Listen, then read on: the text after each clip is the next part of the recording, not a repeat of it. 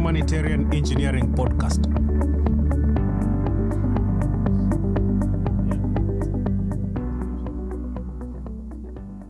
Hi everybody, I'm Nicola, and together with Peter, we would like to welcome you at the next episode of the Humanitarian Engineering Podcast of the University of Twente.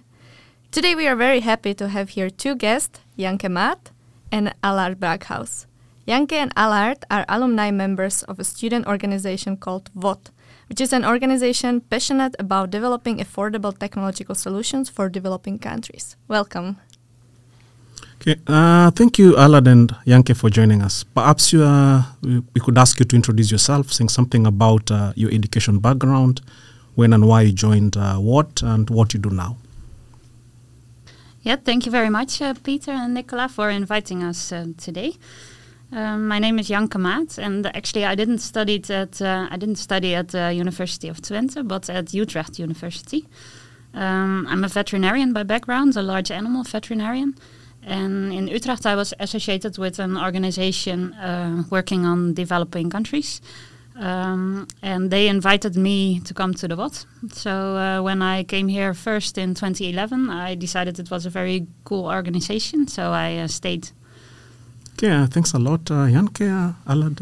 Well, my name is Allard Braakhuis, and I've studied mechanical engineering. I've just finished my studies. And actually, during the introduction period of mechanical engineering, we came across the WOT, and I was directly interested. So I asked the board member where I could become a member, and I stayed ever since.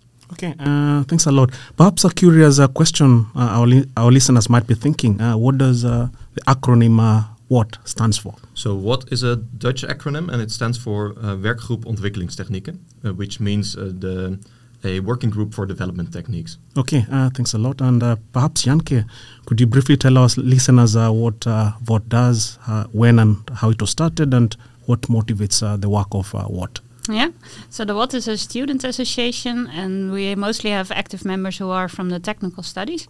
We started in 1969 by some enthusiastic people who were working on wind energy at the University of Twente.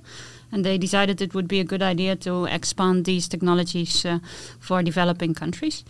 So it's stayed there ever since. At the moment we are working on developing different techniques, but also testing techniques that are already existing in the field and trying to improve them. Yeah, thanks a lot. And I think we'll come back to these topics in depth in the next section when we ask specific topic-related questions. Okay, so back again, perhaps I could start by asking what projects have you been involved in and which ones are your favorite ones? So maybe I could start with Janke again. Yeah, thank you very much. So one of the projects I have been involved in is drilling of boreholes and making hand pumps. That's also what me and my husband have been doing for 1 year in Zambia, in Malawi, with an organization called the Smart Centers. And also one of my very favorite projects of the WOT is the T-Week. The T-Week stands for the Technical Week, and it's a technical course we organize every year for people who are going to work in developing countries and are not technical at all, but want some technical skills. Okay, thanks. Perhaps do you have a specific favorite one among the different projects you've worked for WOT? Yeah, so I'm always very much amazed by drilling of wells and drilling of boreholes, because it's a very basic need for a lot of people. And for me, it's almost a magical thing to get groundwater. Indeed, it's quite indeed something that we can always relate with. Allard? Myself, I've been involved with our YouTube channel a lot. We started the YouTube channel about 2 years back, or at least we revived it in a sense. And I think we have a lot of knowledge at the WOT. We have been there for a very long time. And we have a lot of technology on the terrain, and there's a lot of knowledge among the people of the WOT.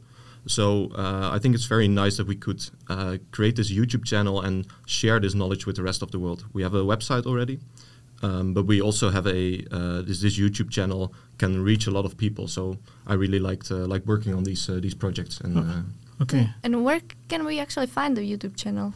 If our listeners want to watch the videos, how can they find it? If you Google WOT Twente, then you'll find our YouTube channel. Great. Okay, thanks. Yeah, indeed. I was also curious about the same question. If our listeners want to view the technologies you are displaying in the YouTube channel, how they can find it. But we could maybe move on to the next question. Again, I'll start with Janke. So from the projects that you've been able to participate in, what according to you are the main challenges developing these technological solutions, especially for the underserved? So one of the main challenges, I think, is the availability of materials for not only developing the technologies, but also for maintenance. So, of course, there's many examples of technologies who've been developed in Western countries, but when they're put in the field, then they don't work, or when they break down, there's no possibility for people to maintain them properly. So the availability of spare parts, or at least the availability of making spare parts and the tools for it, is one of the main challenges. Okay.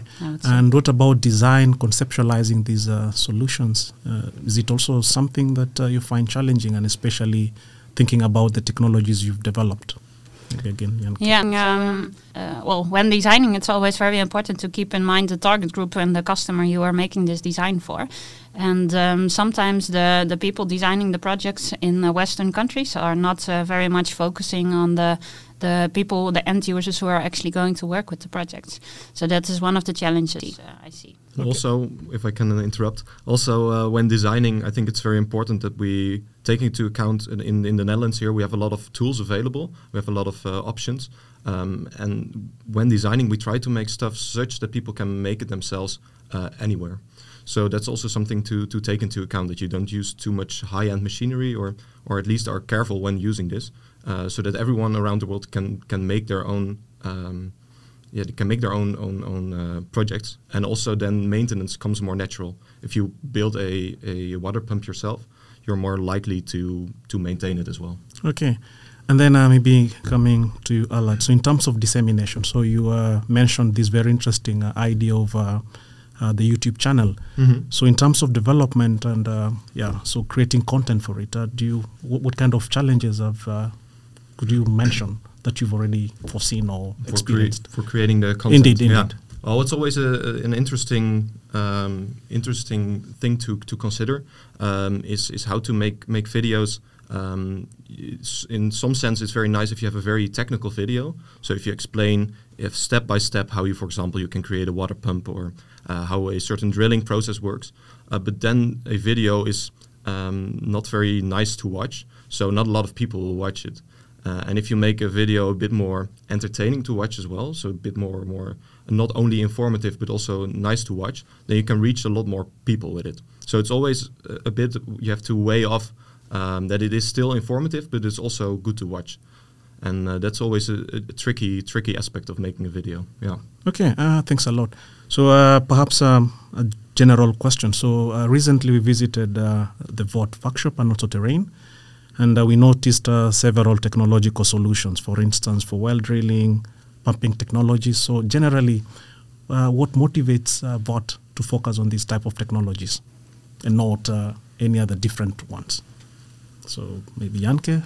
Yeah, so regarding well drilling, that's with the WOT we mostly focus on the manual drilling, because that is something that a lot of people who want to start a business can learn and can do for themselves, and it also can be a very good business model.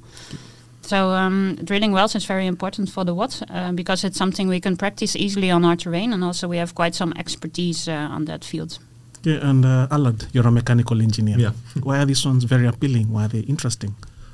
Yeah, well, why the pumps are interesting, you mean? Or in general the indeed, technology. Indeed, the general technology. Yeah, I think what I find interesting is the focus on making it minimalistic. We have a saying that simple is not easy, and I think that applies very much. So when creating a design, keeping it as simple as possible, and trying to, what I said, that anyone can make it, and that it can be made everywhere around the world. I think that's a very nice challenge, an additional constraint when designing something, and I think that can make something. If you look at it, you might not be impressed because it doesn't look very professional, or it doesn't look very high tech. But I think that's actually, there's some beauty in that that you have to look past. Yeah.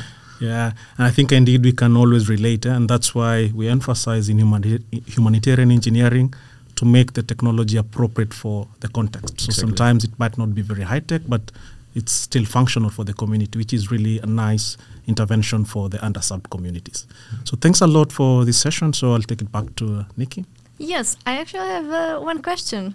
Based on what you said, you both have international experience, right? Even though Allard didn't mention it, but we know you were in South Africa, right? So what surprised you the most when you were there? Well, that's a very good question. So my international experience is mostly in Zambia, Malawi, and some countries in Eastern Africa. But in Zambia and in Malawi, we were working with people who were actually trained in a lot of the techniques that are also available on the terrain of the WOT. So for me, it was very inspiring to see that there's a lot of business people and local entrepreneurs who are able to make a living from the techniques they could also have learned at the WOT. So that for me was very inspirational.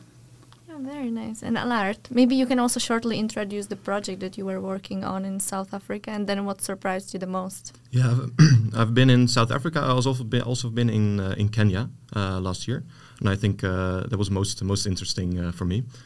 There we went to a well drilling course. So there was a well drilling course given to locals in Kenya, and we joined that also to make a video for our YouTube channel. And I think it was just very interesting to see how motivated people were. There were people coming from all over the country, and even people from Ethiopia and someone from Cameroon even. And they really wanted to learn these skills to apply them to their own region or own country. And I thought it was very nice to see that people were so keen on getting this to work and starting their own business and sharing this knowledge. That's, I think, very interesting for our students that might be listening this podcast. How did you find these opportunities? If there are students that want to go abroad and also help the underserved, where did you find these opportunities? Yeah, usually these just come by. We have quite some people in a network surrounding the WOT. So we know a lot of people that have projects going on, and sometimes we somehow get involved. But we also connect students to people. So if a student comes to us and they say we want to do this or that somewhere around the world, maybe we know someone within our network and we can send them we can contact them and see if we can link something up. So people are always free to contact us for that. Perfect. And Janke, was that also the case for you? Yeah, in some way as well. So the network of the WOT definitely helped us getting started. And also my husband was involved in the YEP program. That's the Young Expert Professional, which is a program from the Dutch government that wants to engage young people and young professionals in developing countries and developing work. Thank you so much for sharing. And I think now it's the right time to go to the next section. In the third section of our podcast, we will, as always, ask a couple of questions, which we would like to ask you to answer as fast as possible and maybe shortly, if that's also possible. So my first question to, maybe Allard can start this time. My first question is, why do you think humanitarian engineering is relevant? Yeah, that's a good question. I think that looking at around me, around the engineers around me, what we do, a lot of people focus on the people in the Netherlands, and I think here in the Netherlands we have everything quite well sorted out. I think everyone has a good life, and the developments that are made are sometimes not very necessary in my opinion. Some are, but some are less relevant. And I think there's much more to gain in the underserved communities. So I think you can add a lot of value to your career if you decide to look at places where there's really a big necessity for technical development. Janke, do you agree? Yes, I agree very much. And in line with this, also a saying we use at the WOT, which has to be contributed to Paul Polak, I would say, is that 90% of the designers are designing for only 10% of the world population. So that says it all, I think. I think that says it all, right? Yes, I agree. My second question, and maybe Janke, now you can start first. What are, according to you, the most urgent topics that should be addressed by humanitarian engineering? That's a tough question. So it's I think it's very difficult to name a few, to name the most urgent one. For me, always water supply is a very basic need and is the driver for a lot of different aspects for people to get more resilient. But also I think, which is maybe not so much the technical engineering part, but What I have seen in my international experience is that a lot of people have difficulty to get access to loans or access to land titles or something like that. So in some way it's also a little bit of social engineering to get all the circumstances in place for people to take matters in their own hands. And Allard? Yeah, I think water supply and hygiene is, as Janke mentioned, a big thing. But also something that has been coming up the last years is, I think, waste management, especially plastic waste. Of course, this used to be not really a problem in the past, but nowadays it's being used more and more, and there's usually not a very good infrastructure for dealing with this waste. So I think there are also some challenges ahead to solve this and to make the world a bit cleaner. Yeah. Mm-hmm. Thank you so much. My third question is, why should someone become a humanitarian engineer? I think you both partially answered that, but do you want to add anything to what has already been said? Well, you should only do it if you are very passionate about it, I think. But I think a lot of, I know quite some mechanical engineers, and a lot of them, they really want to make an impact on the world with the amazing skills they have, the technical skills and the designing skills. So if that is also your passion, then humanitarian engineering is one of the ways to go. Are you passionate? I am quite passionate. Allard? Yeah, I agree. I think there are many ways to make an impact. Also here in the Netherlands, you can do very useful stuff, but humanitarian engineering is certainly one of them. And if you really are looking for making an impact and making most use of your work and your career, I think you should at least consider humanitarian engineering. Yeah. And that brings me to my last question, and maybe Allard, you can continue with that. Can you pick one aspect that makes humanitarian engineering different from other engineering disciplines? That's a good question.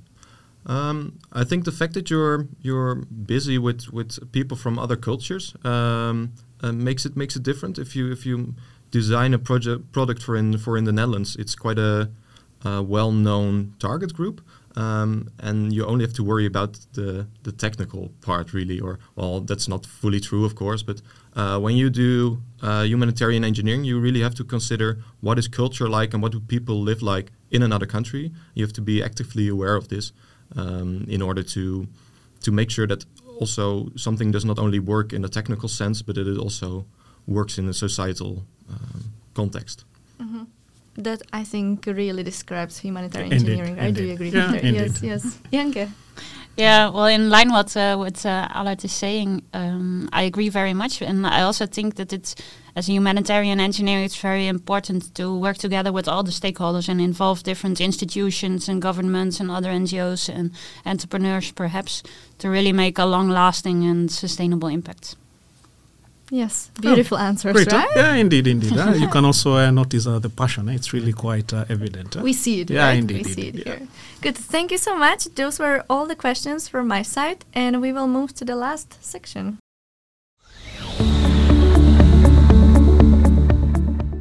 In this episode, we were talking about the student association called WOT, about international experience of Allard and Janke. And yeah, that's it for today. But before we go, I wanted to ask one last question. There are definitely students listening to us. If they want to join the WOT, how they can find you or how they can contact you? So we have a website. You can find our contact details there. And if you are interested, so if you want to see if you like this, you can contact us and you can just join us on a association evening. Every Wednesday we come together. And it's very easy to just join, and you can join dinner, and you can talk with people and see if it works or if it doesn't work. So I would advise anyone to have a look at our website and maybe also the YouTube channel that gives a good indication of what we do, and then just contact us and see. Yeah, and I assume the website is www.wot. Utwente.nl. Yeah. Utwente.nl. Perfect.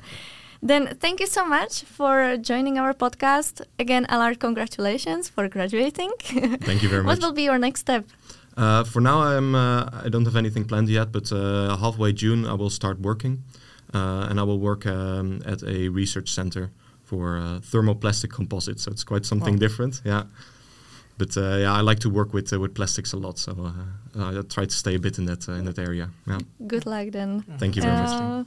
So thank you for joining the podcast, and we hope to see you soon. And thank you, our listeners, for listening our next episode, and we look forward to the next one.